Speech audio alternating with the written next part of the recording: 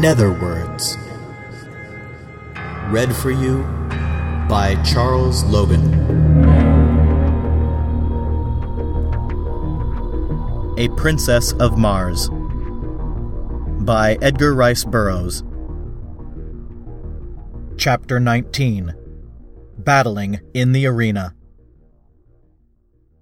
Slowly, I regained my composure, and finally essayed again to attempt to remove the keys from the dead body of my former jailer. But as I reached out into the darkness to locate it, I found to my horror that it was gone. Then the truth flashed on me. The owners of those gleaming eyes had dragged my prize away from me to be devoured in their neighboring lair, as they had been waiting for days, for weeks, for months, through all this awful eternity of my imprisonment, to drag my dead carcass to their feast. For 2 days no food was brought me. But then a new messenger appeared, and my incarceration went on as before. But not again did I allow my reason to be submerged by the horror of my position. Shortly after this episode, another prisoner was brought in and chained near me. By the dim torchlight, I saw that he was a red Martian, and I could scarcely await the departure of his guards to address him. As their retreating footsteps died away in the distance, I called out softly the Martian word of greeting, Kaor. "Who are you who speaks out of the darkness?" he answered. "John Carter, a friend of the Red Men of Helium." "I am of Helium," he said, "but I do not recall your name."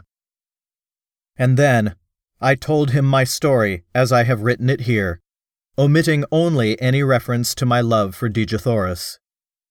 He was much excited by the news of Helium's princess, and seemed quite positive that she and Sola could easily have reached a point of safety from where they left me. He said that he knew the place well, because the defile through which the Warhoon warriors had passed when they discovered us was the only one ever used by them when marching to the south. "Dejathoris and Sola entered the hills not 5 miles from a great waterway, and are now probably quite safe," he assured me. My fellow prisoner was Kantos Kan, a Padwar, lieutenant, in the Navy of Helium. He had been a member of the ill-fated expedition which had fallen into the hands of the Tharks at the time of Dejathoris' capture, and he briefly related the events which followed the defeat of the battleships. Badly injured, and only partially manned, they had limped slowly toward Helium, but while passing near the city of Zodanga, the capital of Helium's hereditary enemies among the Red Men of Barsoom, they had been attacked by a great body of war vessels, and all but the craft to which Kantos Kan belonged were either destroyed or captured. His vessel was chased for days by 3 of the Zodangan warships, but finally escaped during the darkness of a moonless night. 30 days after the capture of Dejathoris, or about the time of our coming to Thark, his vessel had reached Helium with about 10 survivors of the original crew of 700 officers and men. Immediately, 7 great fleets, each of 100 mighty warships, had been dispatched to search for Dejathoris, and from these vessels 2,000 smaller craft had been kept out continuously in futile search for the missing princess.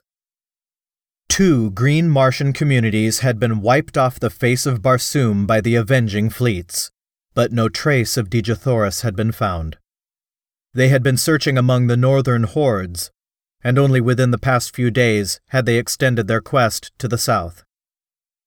Kantos Kan had been detailed to one of the small one-man flyers, and had had the misfortune to be discovered by the Warhoons while exploring their city.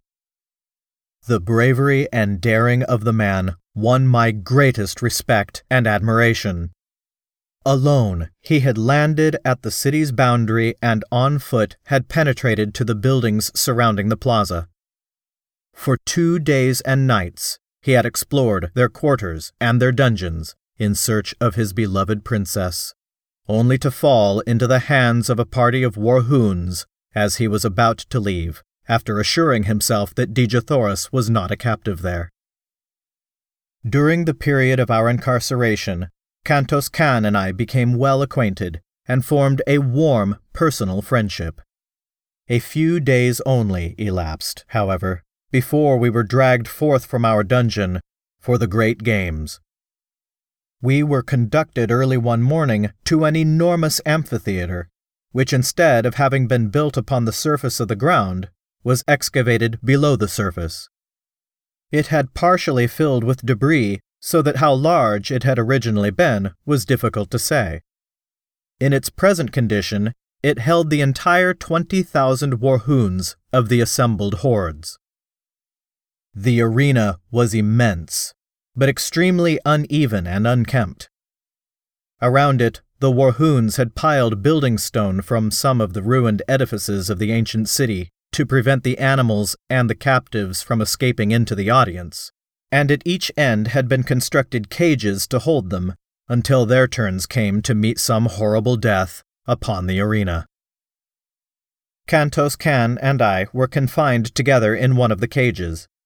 In the others were wild Kalets, Thoats, mad Zitadars, green warriors, and women of other hordes, and many strange and ferocious wild beasts of Barsoom which I had never before seen. The din of their roaring, growling, and squealing was deafening, and the formidable appearance of any of them was enough to make the stoutest heart feel grave forebodings.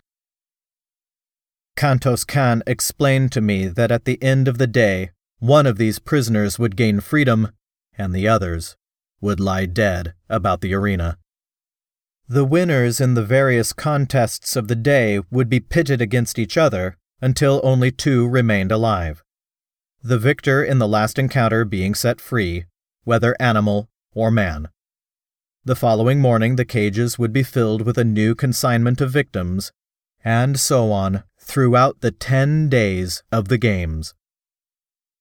Shortly after we had been caged, the amphitheater began to fill, and within an hour, every available part of the seating space was occupied. Dak Kova, with his jeds and chieftains, sat at the center of one side of the arena upon a large raised platform. At a signal from Dak Kova, the doors of 2 cages were thrown open, and a dozen green Martian females were driven to the center of the arena. Each was given a dagger, and then at the far end, a pack of 12 Kalets, or wild dogs, were loosed upon them. As the brutes, growling and foaming, rushed upon the almost defenseless women, I turned my head that I might not see the horrid sight. The yells and laughter of the green horde bore witness to the excellent quality of the sport, and when I turned back to the arena, as Kantos Kan told me it was over, I saw 3 victorious Kalets, snarling and growling over the bodies of their prey. The women had given a good account of themselves. Next, a mad Zitadar was loosed among the remaining dogs, and so it went throughout the long, hot, horrible day. During the day, I was pitted against first men and then beasts. But, as I was armed with a longsword and always outclassed my adversary in agility and generally in strength as well, it proved but child's play to me. Time and time again I won the applause of the bloodthirsty multitude, and toward the end there were cries that I be taken from the arena and be made a member of the hordes of Warhoon. Finally, there were but 3 of us left, a great green warrior of some far northern horde, Kantos Kan, and myself. The other 2 were to battle, and then I to fight the conqueror for the liberty which was accorded the final winner. Kantos Kan had fought several times during the day, and, like myself, had always proven victorious, but occasionally by the smallest of margins, especially when pitted against the green warriors. I had little hope that he could best his giant adversary, who had mowed down all before him during the day.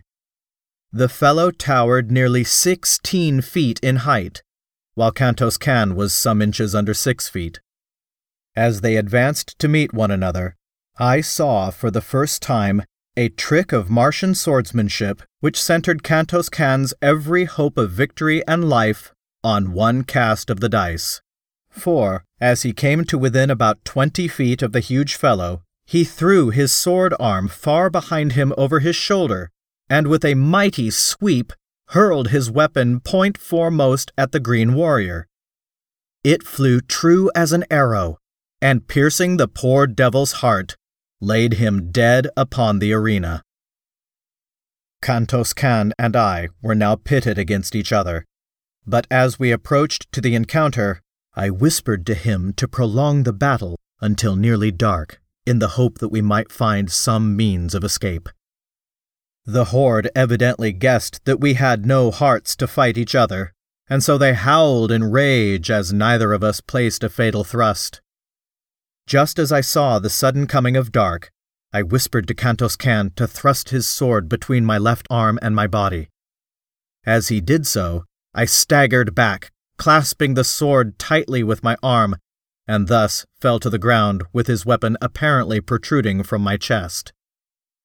Kantos Kan perceived my coup, and stepping quickly to my side, he placed his foot upon my neck, and withdrawing his sword from my body, gave me the final death blow through the neck, which is supposed to sever the jugular vein. But in this instance, the cold blade slipped harmlessly into the sand of the arena. In the darkness which had now fallen, none could tell but that he had really finished me. I whispered to him to go and claim his freedom, and then look for me in the hills east of the city, and so he left me. When the amphitheater had cleared, I crept stealthily to the top, and as the great excavation lay far from the plaza, and in an untenanted portion of the great dead city, I had little trouble in reaching the hills beyond.